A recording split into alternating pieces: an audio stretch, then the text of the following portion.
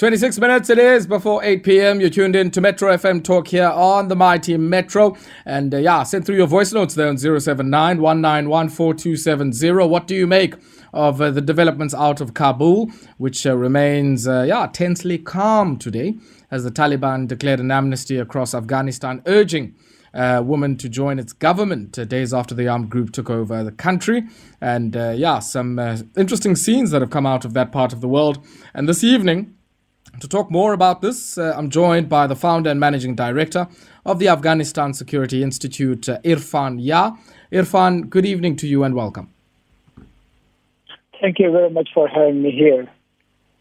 Thank you, Irfan. Irfan, maybe just, I guess, for the purposes of our listenership here in South Africa that might not be familiar with the history of Afghanistan prior to the invasion or the occupation by the United States of America more recently.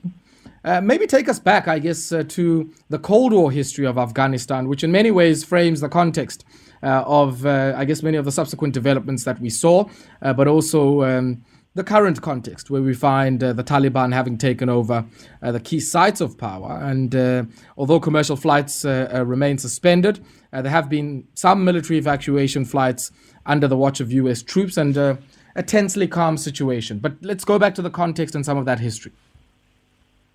Okay, so to give you a brief context to your audience who may not be familiar with the situation of Afghanistan, as you mentioned rightly, it started, the conflict in Afghanistan started during the Cold War when in 1979 the Soviet Union invaded Afghanistan, and then the Soviet Union faces a rebellion from Islamist groups who were mostly not the government but some extremist group by that time were called the Mujahideen.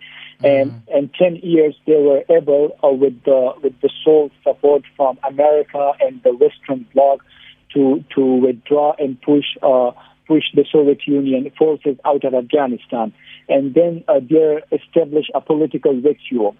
Many Mujahideen parties who fought the Soviet forces, they fought over the government, and for 2-3 years there was fighting going on. There was a lot of disturbance, violence, and then a group emerged from the madrasas of Pakistan, who were mainly the refugees of Afghanistan studying in those Islamic madrasas or schools.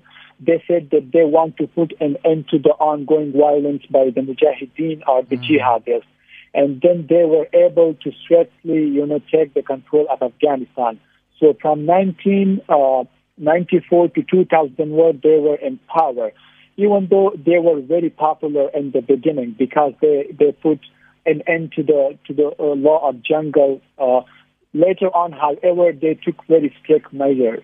They were, imposing a strict interpretation of Sharia, especially towards women, banning them from education and working.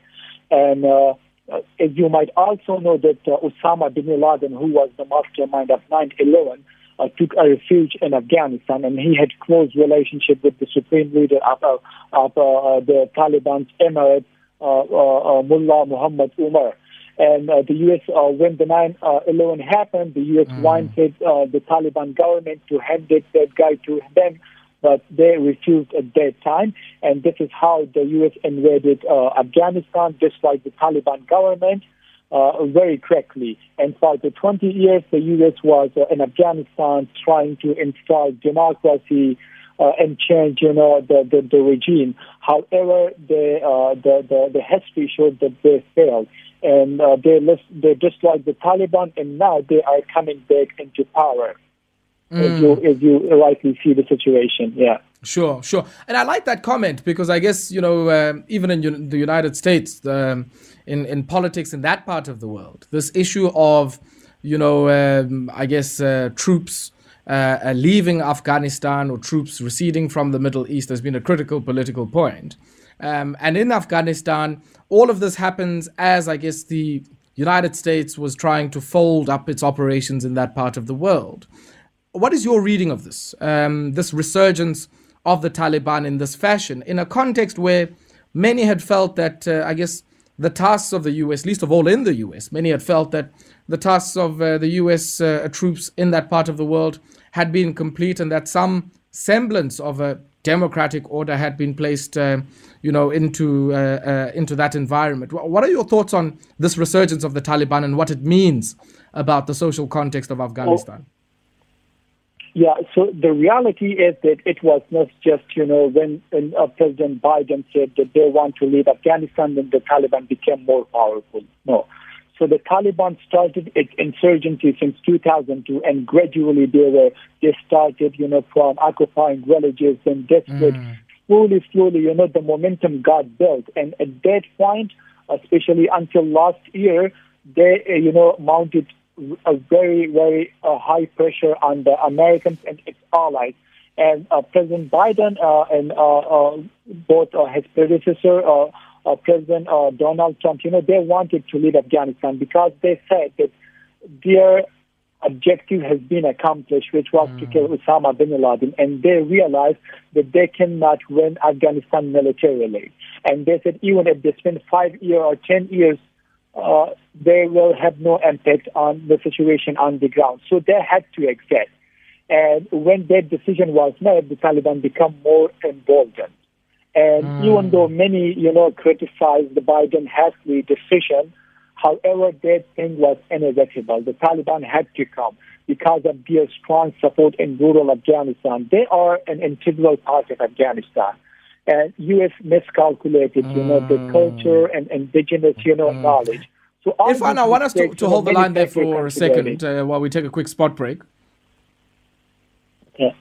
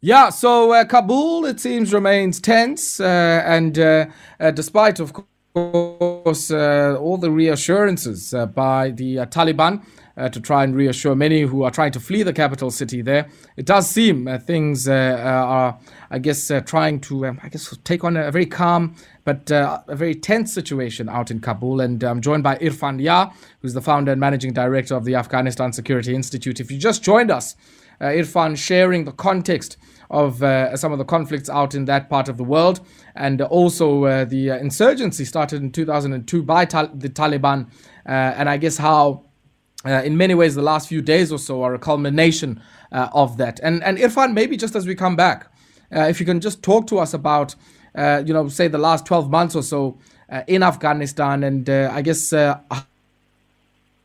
how things have reached the fever pitch around this particular moment. Can you say that again? Sorry, I couldn't hear you because of the... No, I was saying, Irfan, in your view, what do you make of how things have developed over the last 12 months to give rise to what we've seen over the last few days? So many things happened, in the last 12 months. First, it was the last year, the milestone agreement between the Taliban and the President Donald Trump, which is called the Doha Peace Agreement, and that in return that the Taliban will not get any international terrorist organization placed in Afghanistan to be used as a launching pad, to harm the United States or any other country. And return, President Donald Trump pledged that they will, leave Afghanistan eventually, and their deadline was May 1st of 2021. That was the historical, moment for the Taliban. They realized, and that gave them a sense of victory. And since then, the Taliban are, trying, to when it was clear that the U.S. did not, make its troops withdrawal complete in May, then the Taliban took to more militancy. They increased their war, especially on the Afghan forces, rather than, fighting the U.S. military forces. And at the same time, the U.S. support to Afghanistan became less.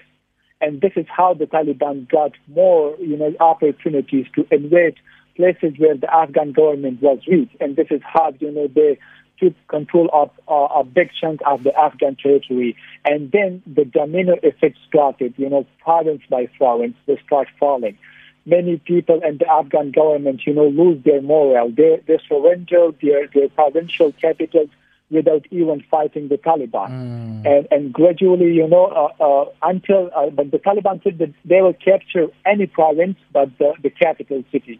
But as you might know, that the president of Afghanistan left the country, and there was, no one to fill that gap. And the Taliban said that they were forced and compelled, to fill the security gap and save Kabul from chaos and bribery situation. They entered Kabul, and now they are chilling in the presidential palace, waiting to re-establish a new government under their emirate. We also understand that there are talks that are happening. So right now, today, this morning, the Taliban spokesperson, Zabihullah Mujahideen, for the very first time appeared in front of cameras. And he assured every Afghan that their life, their property, their honor will be safe. And they are there to protect every Afghan. So all these comments showed that the Taliban are very different back than, the days they were in 1994. They seem to be much more moderate. There seems to be have a different interpretation of Sharia law, even though their basic, reason with it, that is establishing an Islamic government, remain the same, however, with a different interpretation.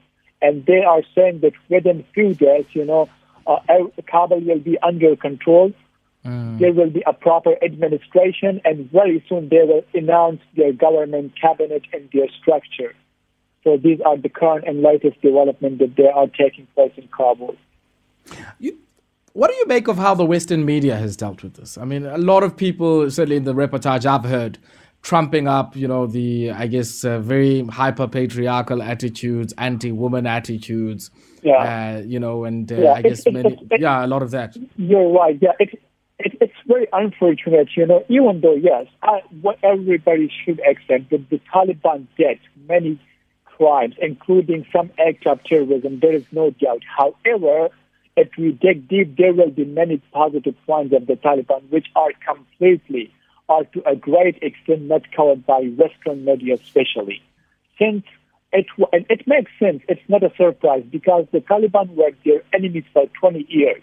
The power, including mass media, was in the hands of powerful people like America or their allies, including the Afghan government. And for the 20 years, they propagated a very, very negative image of their enemy. And right now, even the chaotic situation that many people might have seen in Kabul airport, they are trying, to leave Afghanistan because the image that they have of the Taliban is completely dark and barbarous. And it is because of that negative propaganda that, people have, people are now terrified. They are not even believing what the Taliban says. And the Taliban, reiterate that our commitment is our official statement. We are asking you to please be here. We are protecting your lives, your honor, and property. But nobody is going to believe. And it will take time. However, at the same time, one shall also admit that, yes, there are problems in the Taliban regime, too. And until the Taliban try to address those things, the Afghan government will not cooperate with them. The Afghan government wants, them to be in peace, cut ties with international terrorists and some countries, most probably Pakistan, which is accused of, that they are sponsoring the Taliban. So if the Taliban want to remain in power, they should, convince the Afghan people that they are there, not, as pawns of foreign government, but a real part of Afghanistan and Afghan people, and they are with their people, and they should respect the Afghan values. So this is how they can peacefully coexist. Last one. And personally, I hope they will.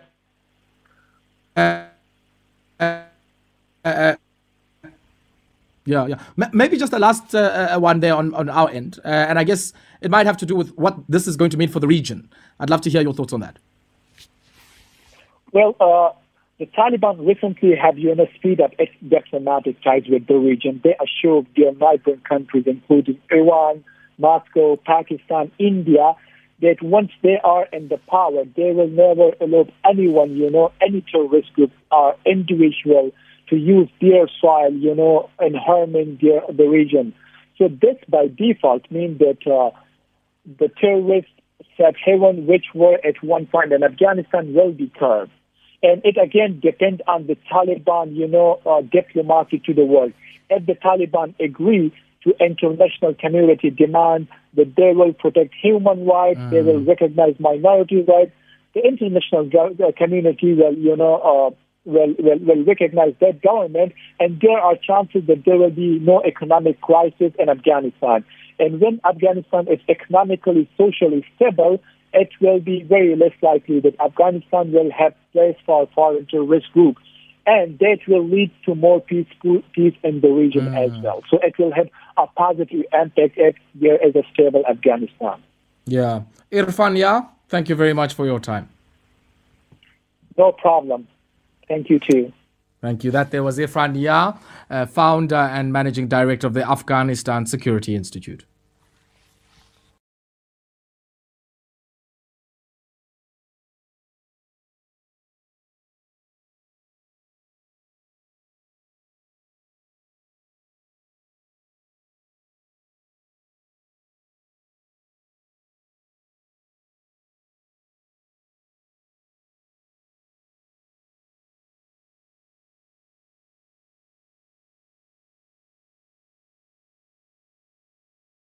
We go straight into our community focus, and